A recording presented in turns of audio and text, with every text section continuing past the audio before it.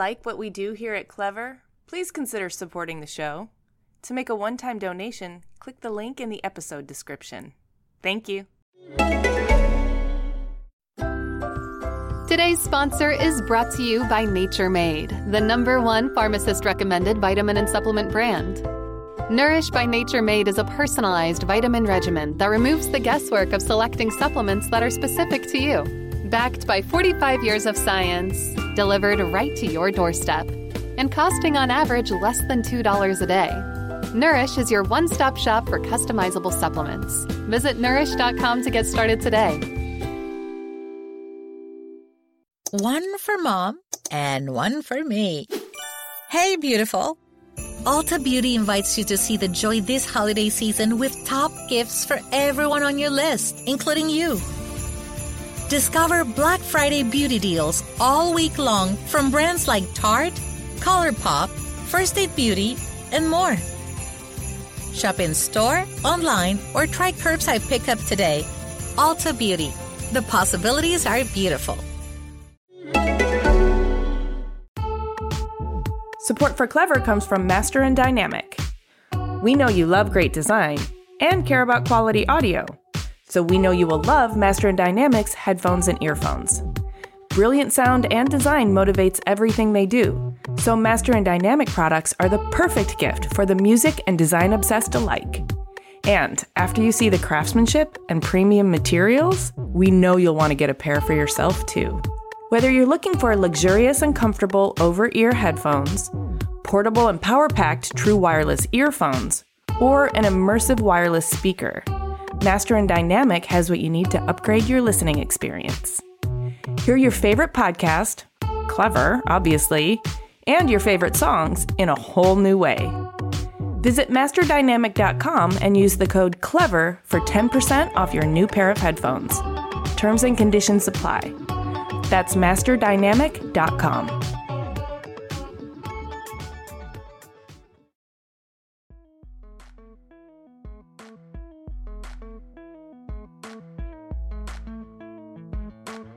One day I was kind of just walking around, and I was in downtown Boston, and there was a sex toy shop there.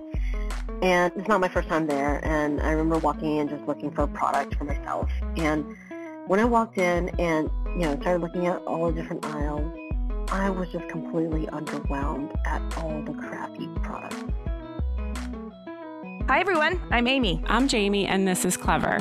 Today we're talking to industrial designer Chang.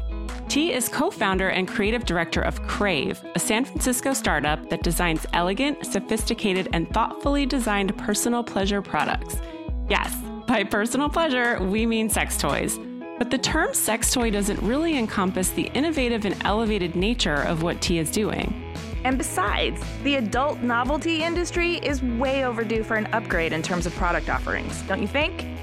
T designs products for females from a female perspective. And while we're sad that this is still kind of a novel idea for 2018, we are super excited about what she's doing and why she's doing it. She wants all of us to own our pleasure, and maybe, just maybe, that will lead to world peace. We are so in. Let's talk to T.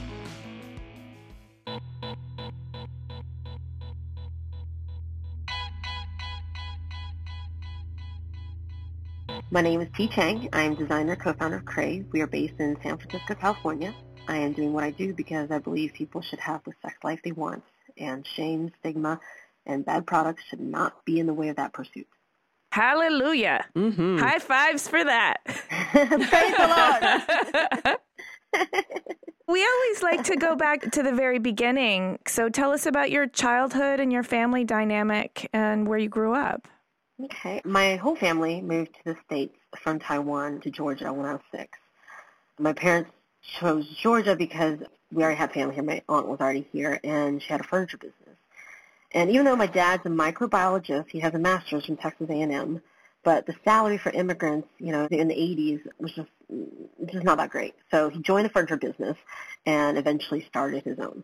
Do you remember living in Taipei? I do. I went to second grade there, up until second grade, and so I can still speak it fluently, vernacular stuff, and I can still read some of it.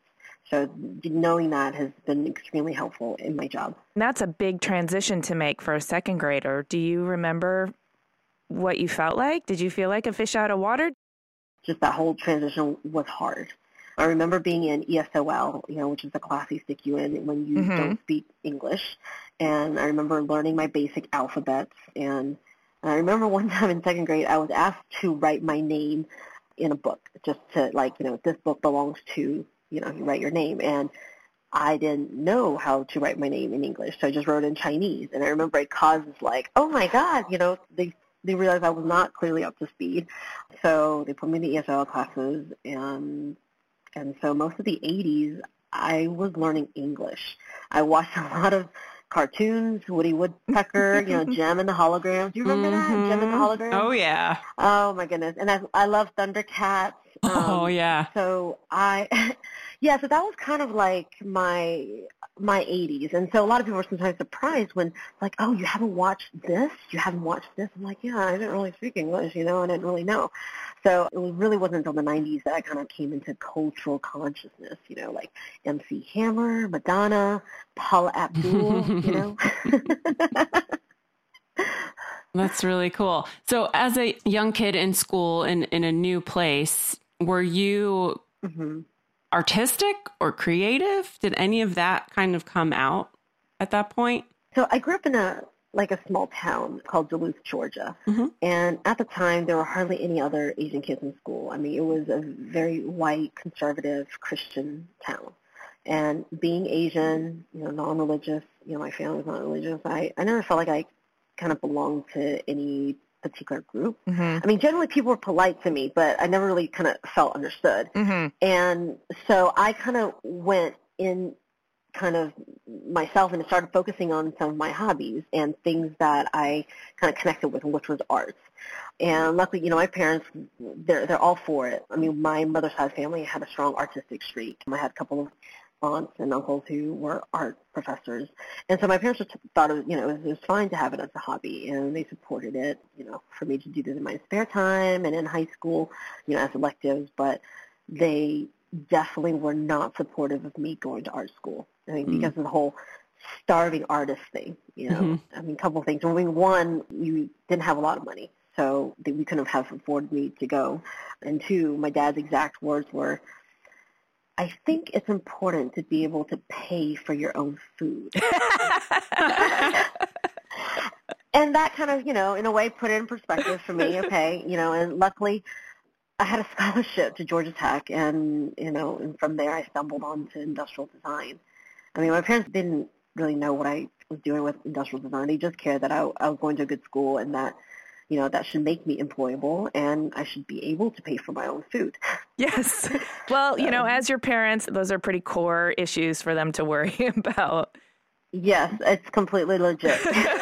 But before you got to Georgia Tech, you had to live through teenagerdom. And the teenage years are frequently fraught with identity struggles and, learning where the boundaries are and trying to push them. I'm wondering what your teenage years were like. Yeah, so I think I was always an outsider because, like I said, I was in a town that just, the people didn't look like me. I didn't really identify with them. They didn't really identify with me. And so being an outsider became a place that I, have come to know very well. And I think it really helped me to think for myself and make judgments and decisions without peer pressure. And peer pressure is easier when you don't have any friends. Yeah. And I didn't have any friends, so I think it was incredibly formative in me becoming an adult because I became at ease with having different opinions and not, being kind of part of the majority and looking at things and issues that people didn't talk about. I never really thought about peer pressure from the perspective of it not being such a burden if you don't really identify with people around you. Yeah, because, you just didn't have feedback. You didn't have anyone telling you what you should or shouldn't do. I saw what was going on around me, but because of just I didn't really have that many close relationships, I was able to make decisions on my own. And I felt, in a way, more free. Yeah, it was kind of lonesome, but at the same time, I was very comfortable with just being able to make that kind of decision. When you're in a town where everyone's so different, and I wasn't religious, I was not athletic in any way. Yeah. And also, one of the reasons why it was so hard for me to, have friendships was that because my parents, we struggled a lot. We didn't have a lot of money. My parents' store was a place where all the kids, so I'm the oldest of 4 siblings, we were all expected to work there on the weekends. So if we weren't studying, we were at the store. So because of that, there's, all these parties I couldn't go to. I couldn't go to sleeps. Right. I never there went was to no like prom. hanging at the mall all day on Saturday or something. No, there's just no, so, because of that, I think it just kind of helped me form a really, insane work ethic, because I was always used to working a lot. My parents worked a lot, and that really really formed my work ethic. So I'm also really interested in your path from art to industrial design. So I know you studied industrial design at Georgia Tech, but did you start out in industrial design, or did you start out in something totally different?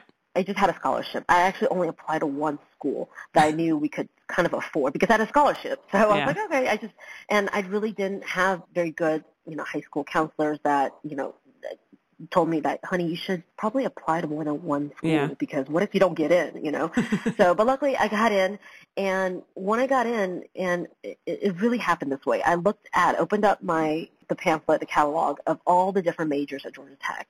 Obviously it's a great technical school, but I was not interested in engineering. So I basically went down all the list, like aerospace engineering, nope. Electrical engineering, nope. Computer science, nope. And there's all these other departments that I was just not interested in, and the only thing that was left was a school of architecture. And under that, there are 2 options. One was architecture, and one was industrial design. And I knew what architecture was. So I was like, okay, well, I'll design some buildings. Cool. So I signed up. So I started out declaring as an architecture major for about maybe like a quarter.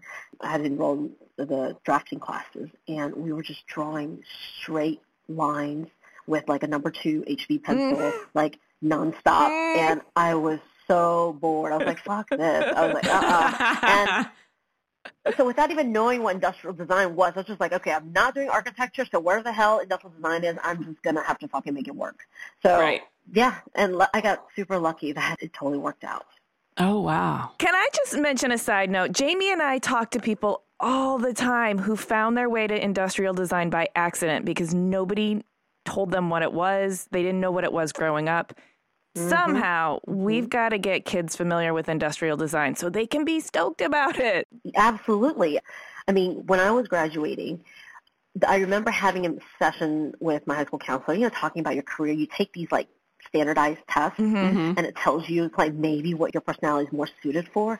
And she's like, you should think about being a secretary. What? And I was like, what the hell? Like, what are we talking about here? And I just like, this is BS. But then again, like I said, I never felt like anyone really understood me or, related to me. So I just took it with a grain of salt. I never really even, like I didn't pay any attention and was like, oh, I'm going to be the best damn secretary ever. Right.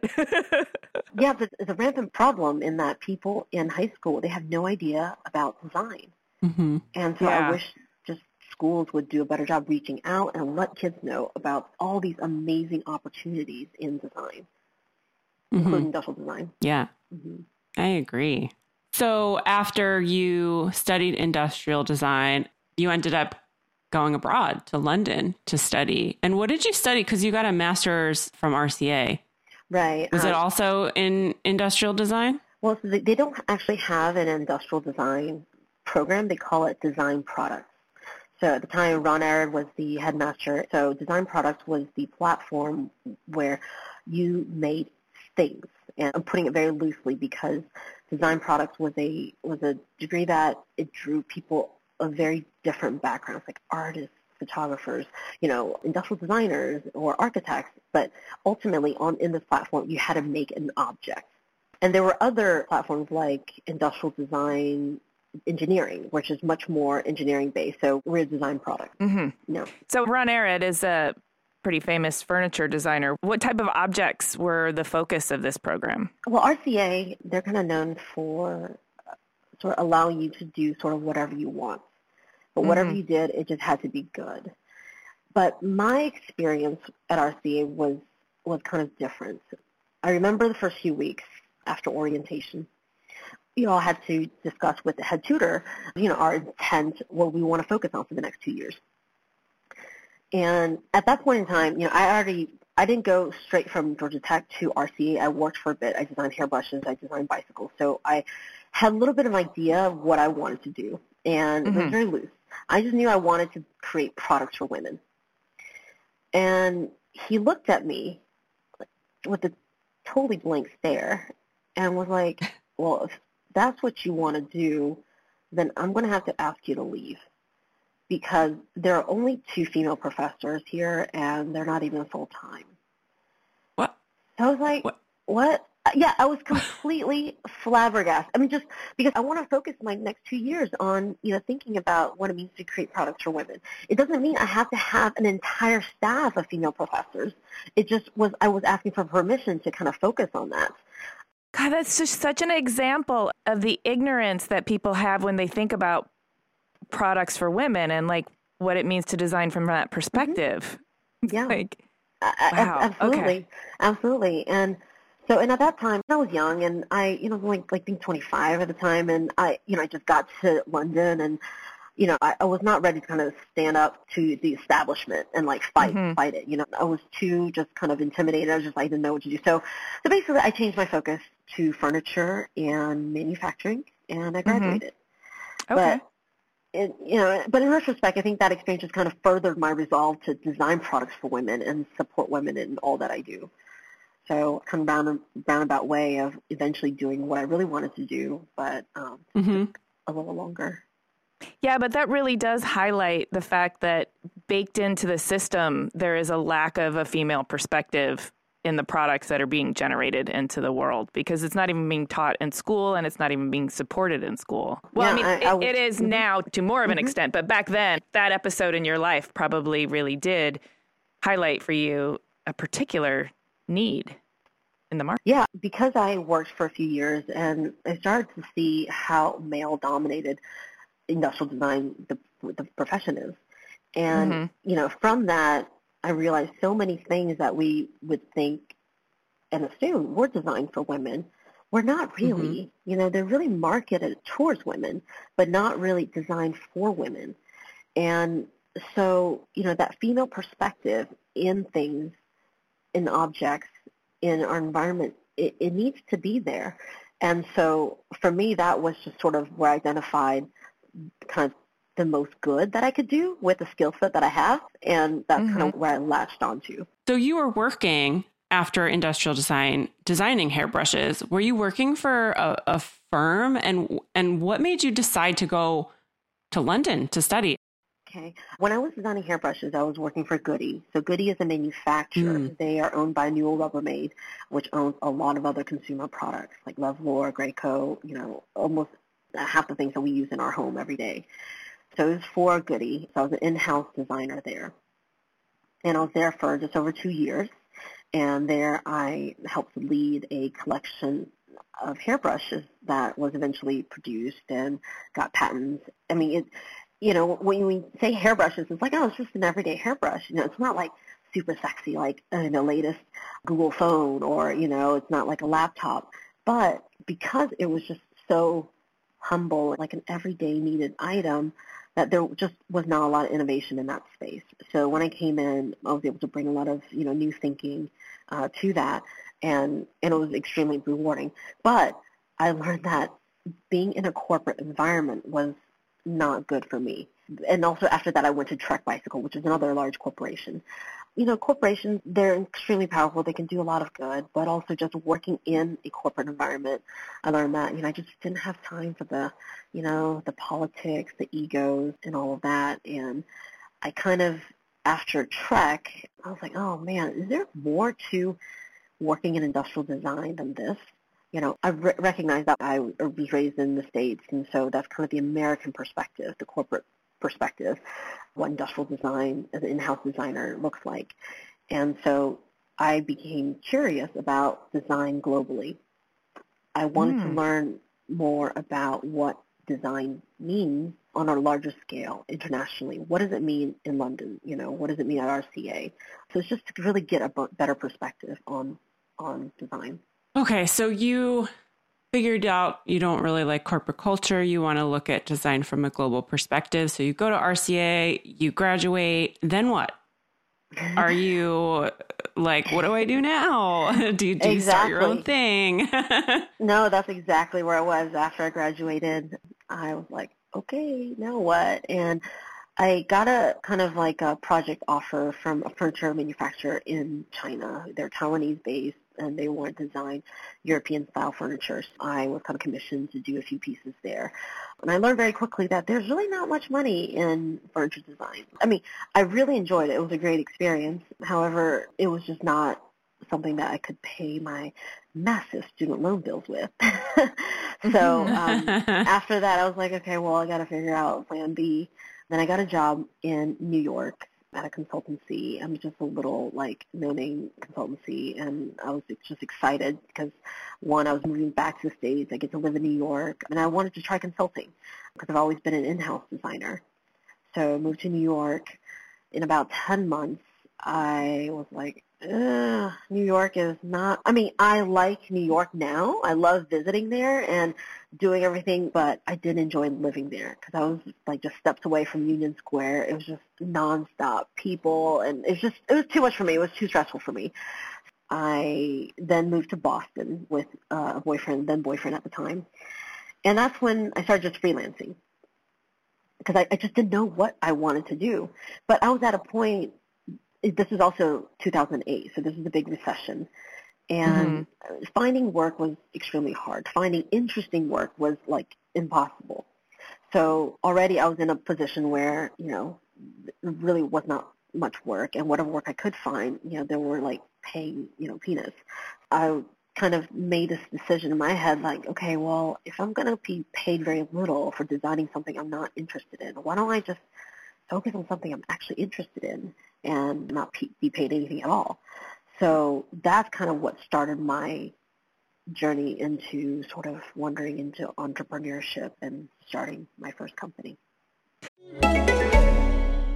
You look tired. I take it the caffeine, toothpaste, and adrenaline face serum aren't working? Well, maybe you should ask Santa for a Nectar mattress this year.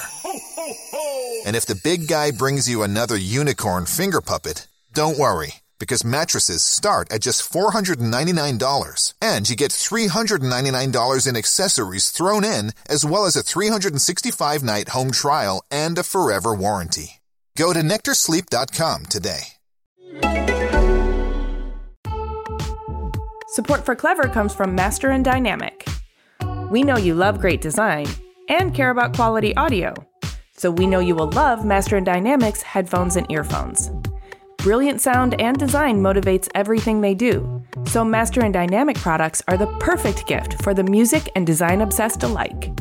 And after you see the craftsmanship and premium materials, we know you'll want to get a pair for yourself too. Whether you're looking for luxurious and comfortable over-ear headphones, portable and power-packed true wireless earphones, or an immersive wireless speaker, Master and Dynamic has what you need to upgrade your listening experience. Hear your favorite podcast, Clever, obviously, and your favorite songs in a whole new way. Visit masterdynamic.com and use the code CLEVER for 10% off your new pair of headphones. Terms and conditions apply. That's masterdynamic.com. That is interesting to me because I think when other people are in that position, sometimes they lean the opposite direction. They're like, well, if I'm going to be paid very little for designing something I'm not interested in, I'm just going to go where the money is. And instead, you went where your passion is. Yeah, you're exactly right. Because I think maybe back to my childhood when I was working at my parents' store, we're selling furniture. People need furniture. It's good. It's fine. Mm-hmm. But there was just this great sense of kind of this lack of fulfillment. And for me to feel fulfilled, I have to feel like I'm making a difference in the world. Like, we all have this super short time on Earth, and I wanted my time to just stand for something that could help others in any way that I am able and uniquely able to do. Mm-hmm. So that's sort of because I love design so much that it actually hurts me when I have to do projects that is sort of against my moral compass. Does that make sense? Yeah. Like, it's like the job that you take, like, because you have to pay the bills. But there's no shame in it.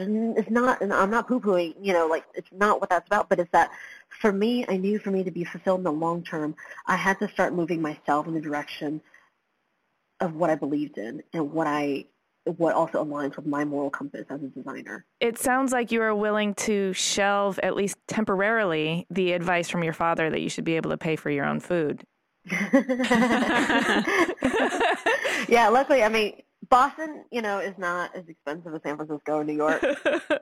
But yeah, no, then again, it was a hard time for everyone. Everyone was kind of struggling. And so, yeah, I mean, just when you're idealistic like that, I get really tunnel vision, and I just really focus on it. It's not like I wasn't eating. I had luckily support of close friends and family that really enabled me to focus on this. When you decided to really throw yourself into something that could make a difference in the world, what did that look like, and what did you land on? I didn't know. I just knew loosely, like, I wanted to design products to help women, to support women. Mm-hmm.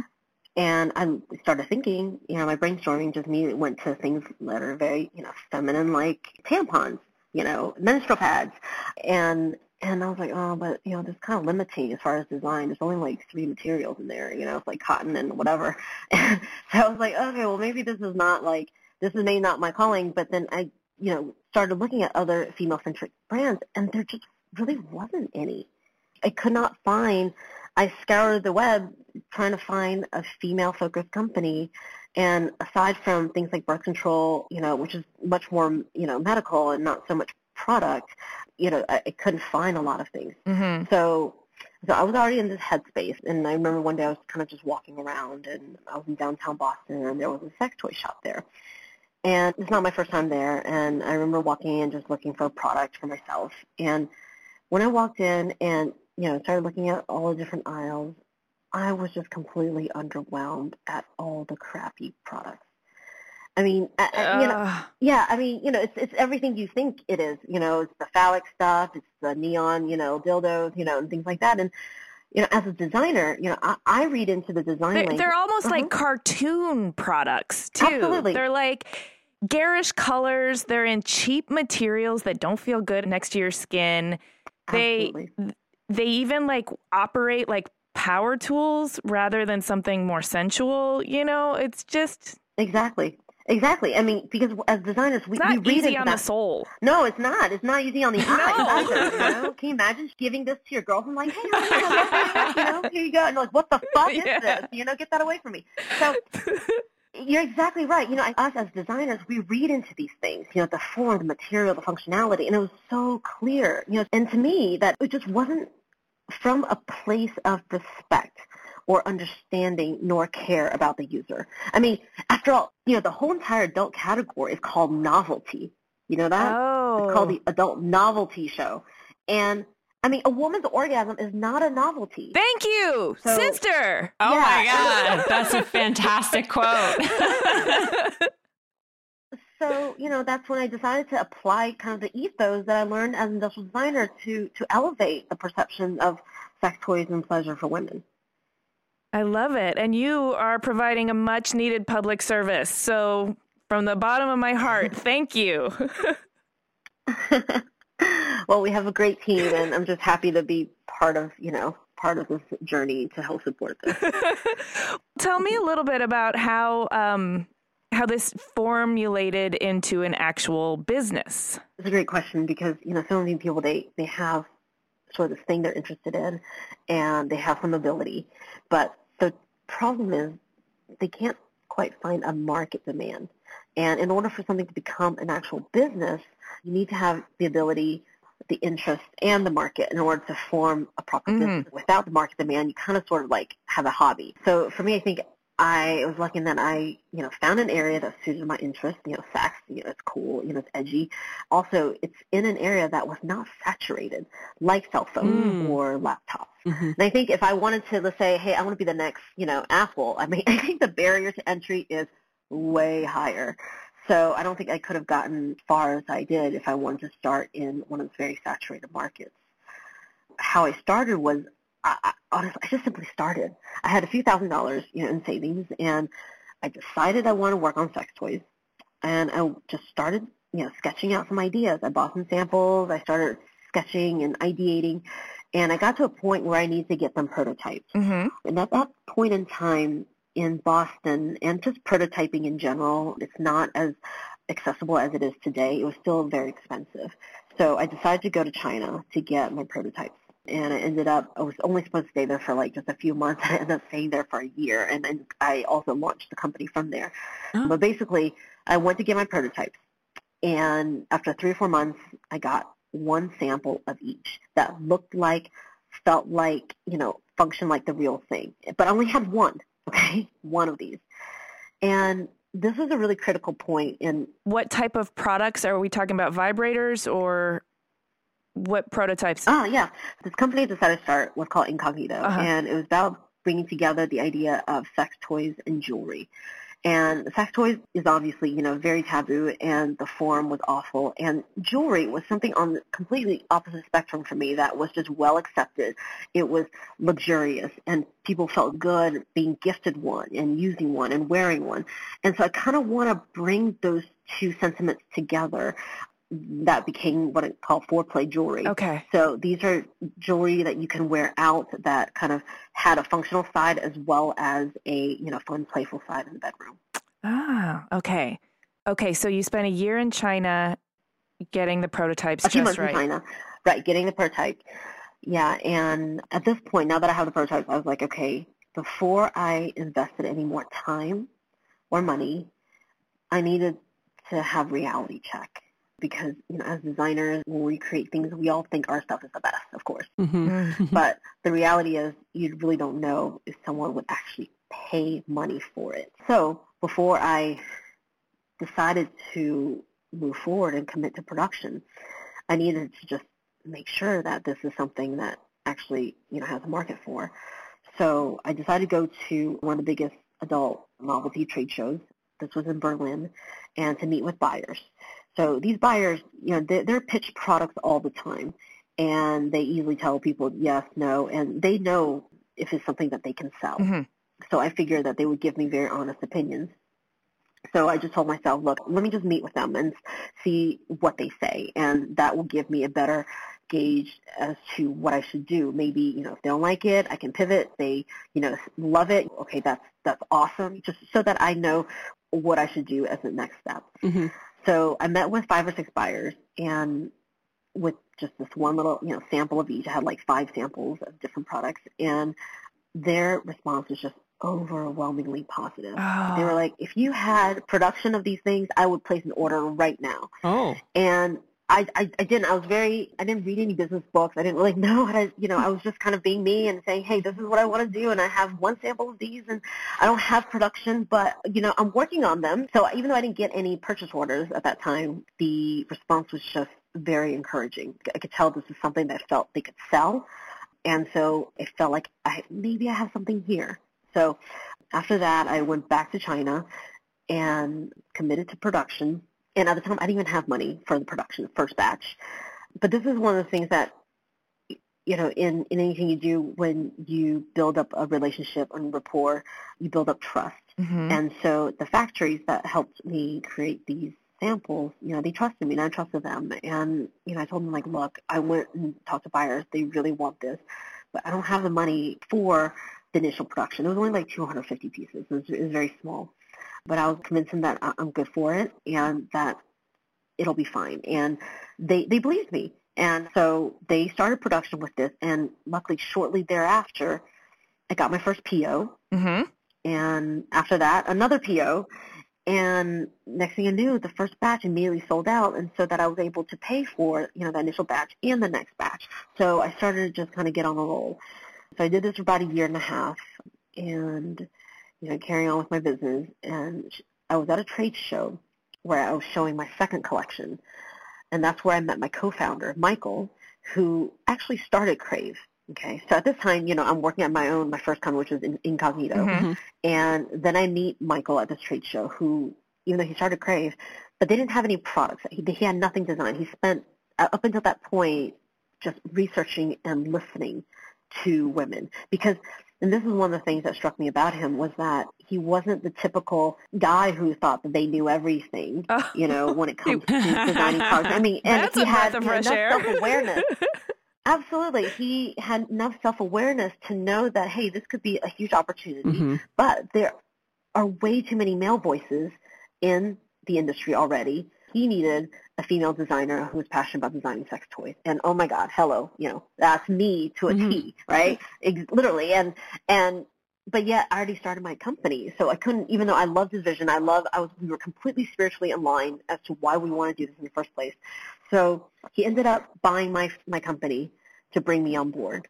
So I was living in China at the time, and then when he bought my company, I moved to San Francisco. And since then, I've designed all of Crave's products. And how long ago was that? That was in 2010. Okay, so you've been at this for a while now. Yeah, I think I kind of going on 9 years. Yeah. Yeah, I'm interested in the creative process, but also in the day-to-day aspects of the business of sex toys. I'm just interested in how you concept, how do you come up with new ideas, and then how do you take those ideas and bring them to market.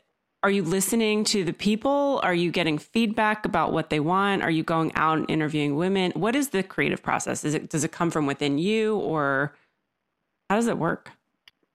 Yeah, that's a good question.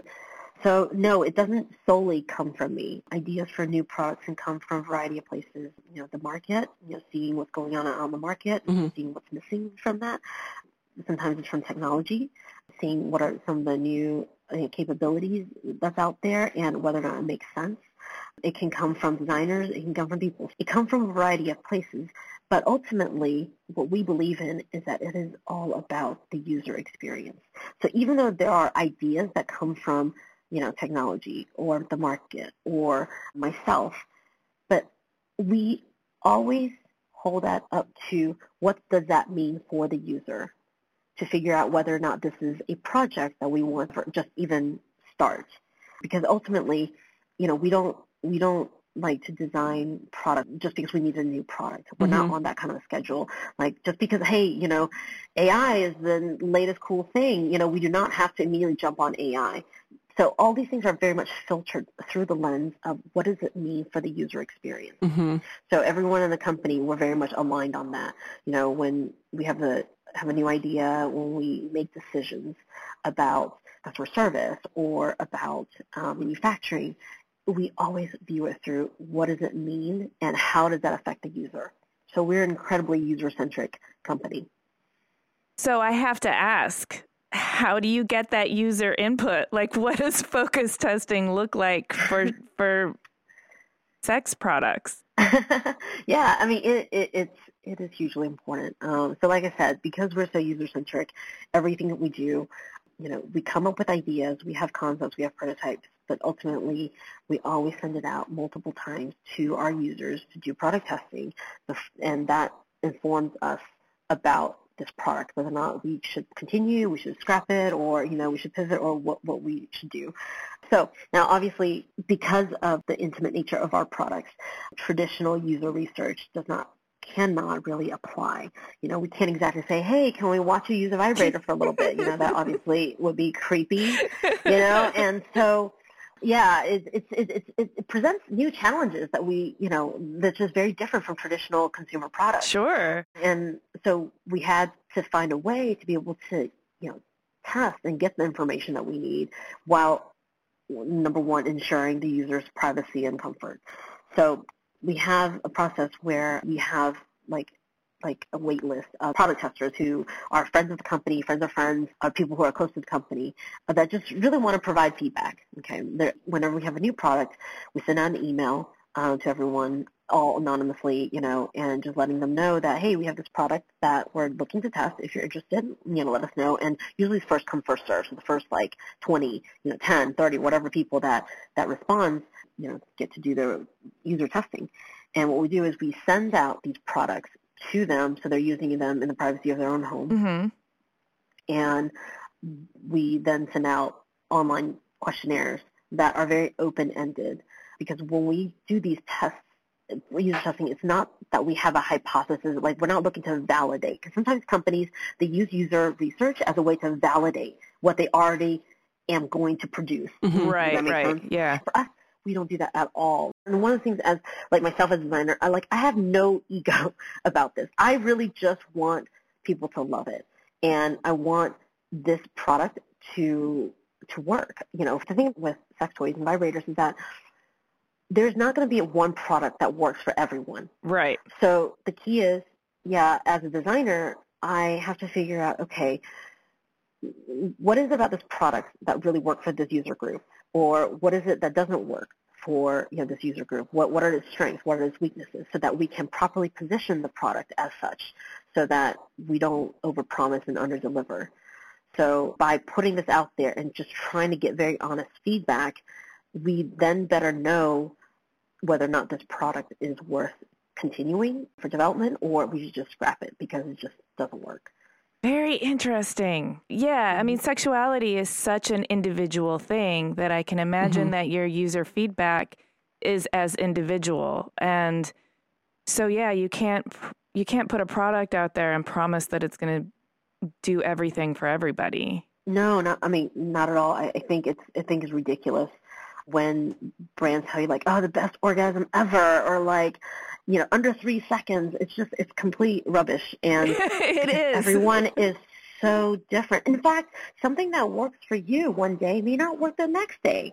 It is completely so varied and so complicated and so multi-layered that I recognize that there's not that one product for everyone. So therefore, it is important to have a variety of products that do a variety of things, but you just have to be clear as to, this tends to be more for people who need a lot of strength or power. This is tends for people who are more sensitive and so forth. You have to position it in such a way that you're not promising everything to everyone, so that people can find what they think they want. So I don't want to make this too heavy of a conversation, but I feel like it's really important. We're talking about female sexuality, and we're talking about how individual and how personal it is. And you've committed your life to helping people have the sex lives they want. And we're currently in a time in the upheaval of Harvey Weinstein and Larry Nassar and the Me Too movement where, the metaphorical scab has been ripped off. And so many women have been faced with reliving or otherwise re-experiencing some sort of sexual trauma and all manner of unpleasantness related to their own sexuality. And so this is also a time of healing, right? It's a profound opportunity for healing and empowerment and positive change. And so I'm wondering where you see yourself, your role, and your products in this current climate, and how you can support this healing and positive change. Yeah, we have always been in support of female empowerment from the beginning, and that has always been the case from the inception of the company. And this movement has been happening for a long time, and recently has picked up great momentum, and it's amazing. Like you said, there's just so many aspects to sex. Right now we're hearing about so much about the sexual abuse of power, but yet there's also another side to self-love that is empowering. And there's so much that's in between. And what we've always tried to do is support the empowerment of women through our products, and also almost provide air cover to open up conversations around sex through the projects we do. Because sometimes getting people to talk about these issues is half the battle. And if we really want to change perception, we need to start having some difficult conversations about it.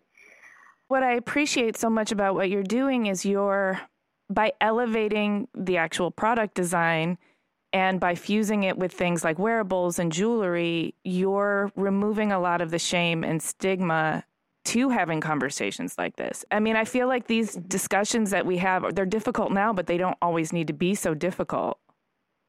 Yeah, and when you change the design language of a product, it shapes how people, I mean, as we know, as designers, we know people interact differently to different products depending on how it speaks to them.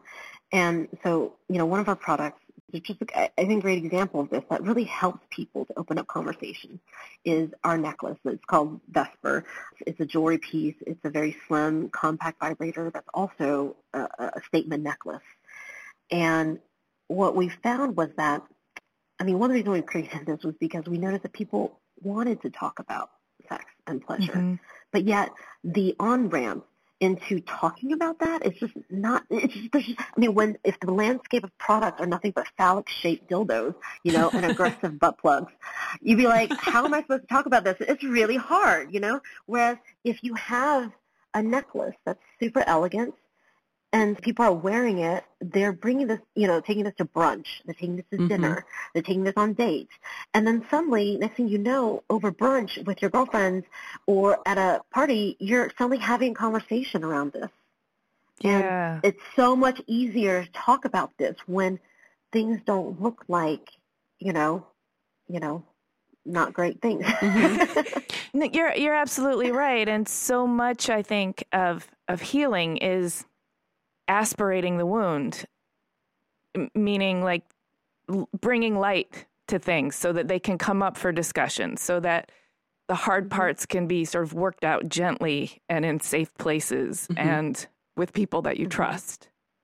Yeah, absolutely. And another thing that we do, because we recognize, products is one aspect, but another thing that as a brand that we've noticed is that, to create that conversation, it's also through other things. Like, we just released the Crave Portrait Project, but it is a gorgeous 2-part photo series, black and white, of people at the really famous Folsom Street Fair in San Francisco.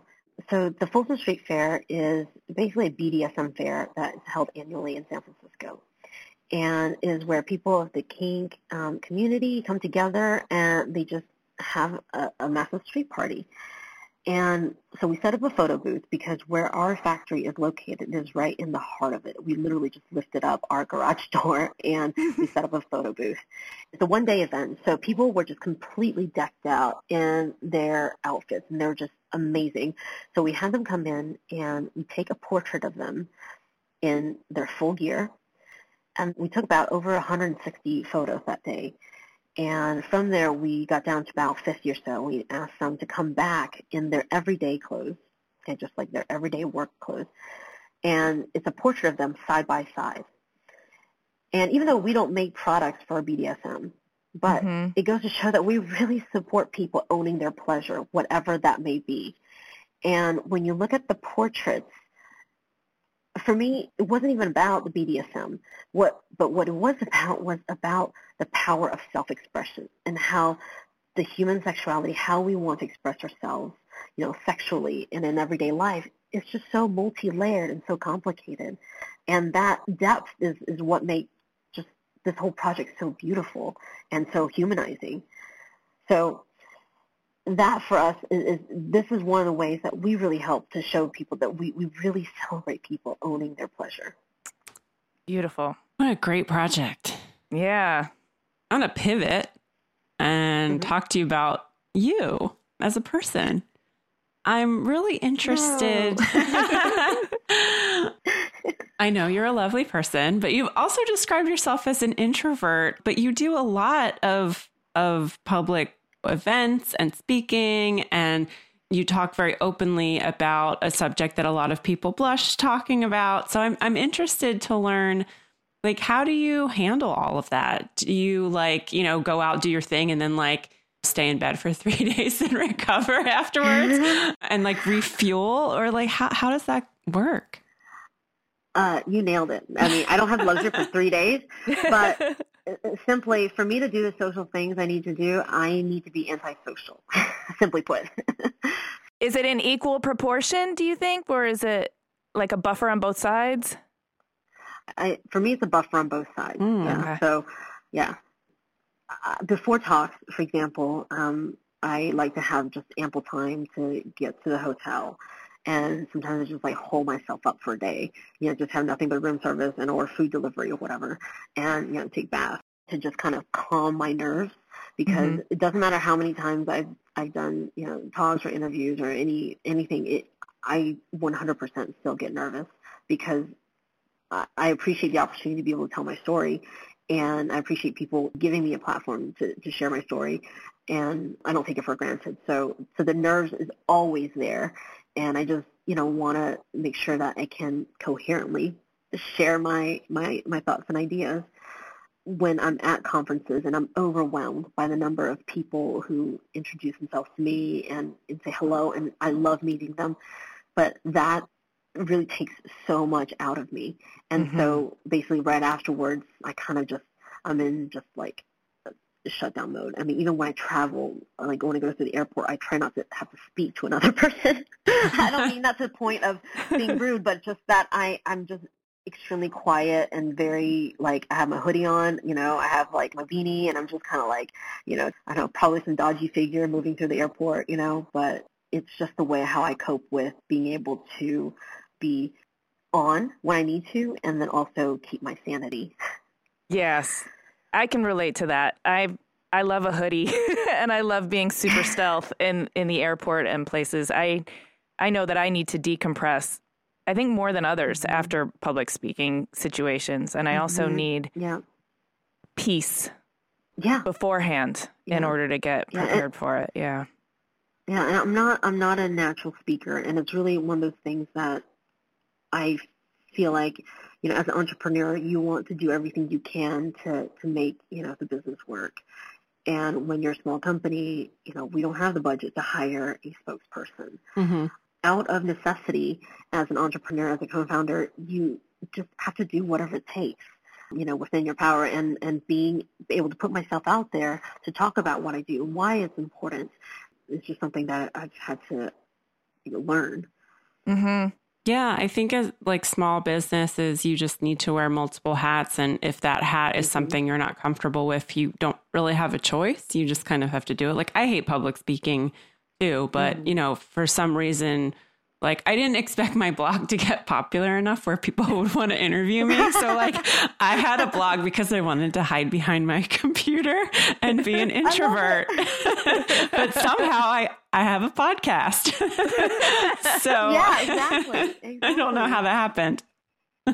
I know. Okay, now I want to channel your idealism and focus on the future. Can you give us like a one sentence picture of optimism to shoot for? Like, in your work, you're working on eliminating the shame and guilt associated with sex toys, and female sexuality. What does that mean for our culture? If we're able to actually really reduce the amount of shame and guilt associated with female sexuality, what does that look like? It's beautiful, right? Man. Yeah, like it's like the promised land. I mean, I think it's green grass and wildflowers everywhere. Totally, and like rainbows and puppies sucking at your toes and beautiful flowers everywhere, I do think that if we can fully own our pleasure without being apologetic to ourselves or feeling the shame or anything that's related to society's view on what, you should be, I think people really pursue their own pleasure. I think only good comes from that. People live happier, more fulfilled lives, and it's all good. So my, highest idealism is, hey, maybe it'll lead to world peace. Happier women, happier mothers, happier families, and happier families produce happier children, and, children lead on to be better adults, and, maybe it'll lead to world peace. I believe it can. Oh, sorry. I was thinking about that, and I was like, yeah, maybe that really would work. Okay, well, that is a beautiful picture. And now I'm interested in, are you personally fulfilled? I know that was a big motivator when you started this. And what is the next milestone in your own self-actualization? Wow. So think about that Maslow's, pyramid of hierarchy. And for me, he's missing mine, which is simply paying off my student loan. That would be great. Yes. Thanks. That's it. Seriously. But do you feel like, when you first walked up to, I don't remember who it was you talked to in London, but you were like, I want to design products for women. And they were like, well, you really should leave then. Do you feel like you're like, yeah, well, see, take that. I'm totally designing products for women. And it's really empowering. Like, do you feel that in your soul? Do you feel like you've really come full circle to what you really wanted to do in the very beginning? Absolutely. Absolutely. I really am grateful and so thankful for me to be able to do what I do and have a company whose mission is completely aligned with my moral compass. And being able to do this, I'm so eternally grateful. I'm incredibly fulfilled in that way. Oh, I love that. Yeah, I mean, it's also just the people that I work with and also all the amazing supporters that we get, the love letters we get from users and just people and on social media. So all of that just is incredibly rewarding. Yeah, it's interesting to think, like, when you design a product that's as intimate as what you're designing and you get, letters from people, I mean, you could really change people's lives. I mean, it's not like you're designing a hairbrush. You're literally designing something that, gives them pleasure and changes their mood and their outlook on life and could literally change their life. And their relationships. Yeah. And let's be really, really clear. There is very much a ripple effect that benefits all of society. When half of society is feeling healthy, loving, and fulfilled, then the other half only benefits. And the relationships only grow more fertile and more healthy. It's like the book Half the Sky. I mean, which exactly what you're saying is that the oppression of women and girls, around the world, and if we really want to move towards a better society, starts with supporting women. Yes, absolutely. So where's Crave going? What's next for you? What's next for Crave? What kind of projects are you working on right now? I hope we, Crave, and as a society, we're moving towards a world where the attitude around sex is open and healthy, where shame, stigma around female pleasure is outdated and archaic, as silly as the notion that the world is flat. Yes. So that would be great. So what's next for Crave? We have just finished renovating a 1961 Airstream that we have turned into a vibrator factory, a design studio, and a pop-up retail shop. What? That sounds amazing. Yeah. Yeah, I am currently on the road. And me and my little puppy, Mac, we are driving this across America to different towns, events, and conferences. So if you guys want us to stop in, give us a shout, and we'd love to see you. I love it. Oh, so, my God. But that world peace thing you talked about is going to happen sooner than we thought. Hell yeah. Where can our listeners go to find out more about you and more about Crave on the web and social media? So my Instagram, Twitter, Facebook, all the same, is Designer T, Designer T-I, one word. You can find me there. Awesome. Well, thank you so much, T. This has been really cool. Thank you. All right, thanks. Bye.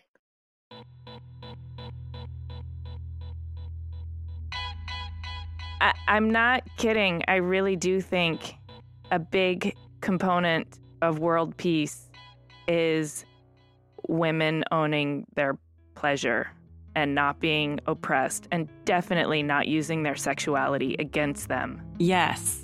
I'm in total agreement with you. I don't know why we've just kind of let this go on so long where we're like ashamed. Yeah, and you know what? I also think that there is a tendency on the part of men to feel like if women are doing something for women that it's inherently anti-man. It's not. It is not. It is not. it is for the good of all. It is for the good of our children. It is for the good of our sisters. It is for the good of our lovers. It's for the good of all humanity. Amen. And I mean that. I totally agree. And I think, she's really helping push that forward a lot with what she's doing. Not only just like the designing part of the products, but like all of the education and all of the research she does and all of the events and the speaking engagements that she does to spread the word about this. That like, hey, like we need to talk about it. Yeah, destigmatizing the conversation. Yeah, exactly. It's not a dirty subject. It shouldn't be. No, and I love that she created this necklace because it's like you can wear it and then like if you have a conversation about it, it's less awkward because it's not like you're wearing a giant like pink like cartoony dildo around your neck. It's like a very tasteful necklace. And it's attractive, but hey, it also has this really great functionality, that's like a hidden secret. It doesn't look like a phallus with two articulated testicles attached to it. Yeah, I think women designing products for women is really, really important because men sometimes, I'm not saying that men do a bad job. I mean, they've done a great job with some things, but I think, women know women's bodies best, but also women understand that one size doesn't fit all the time. Mm-hmm. And I think knowing that you can design or have like lots of different products that satisfy different needs is really important. I think women designing for women is important, but I also think, and I loved her story about her co-founder, is if you don't happen to be a woman, if you don't happen to have this inside perspective as to what it's like to be a woman, it's very easy to ask a bunch of questions and listen to the answers and gain a lot of information that way. Yeah, I mean, it's just standard design R&D. Yes. I mean, for any other project, it's just a subject that's a little bit, more intimate and maybe more uncomfortable for some people to talk about. But it's really important. It's really important in the same way there is the saying that you can't really love anyone else unless you can love yourself. Mm-hmm. Well, it's pretty true. And your own sexuality is part of knowing yourself and loving yourself. And if you can't wrap your head around that, then it's going to be really hard for all of your relationships to flourish. Mm-hmm. Yeah. If you look across humanity and see all of the relationships flourishing, dude, this is a completely different world. Oh, and you know what we didn't talk about? That she does these women in industrial design meetups. And so she's also not only helping women have orgasms or better sex lives, she's also helping women in industrial design, whether they're sharing ideas or they're just educating people on industrial design. I love that she's fostering the female community and empowering them. And she's the chair of IDSA San Francisco. So she is all in on product design, which is fantastic. Yeah. Yep. I just lost my train of thought. I'm just giving you a private moment with your own sexuality, Jamie. If you hear any buzzing, don't pay attention. Oh my God.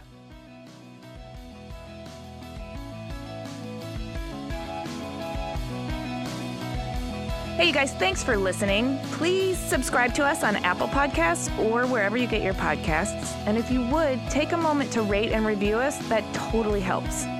Go to cleverpodcast.com where you can sign up for our newsletter, read the show notes, and see images of T's work. Also connect with us on Twitter, Instagram, and Facebook at Clever Podcast. We'd love to continue the conversation with you there and hear your thoughts about this episode. This episode of Clever was edited by Ty Navarez and Alex Perez with music by L1011.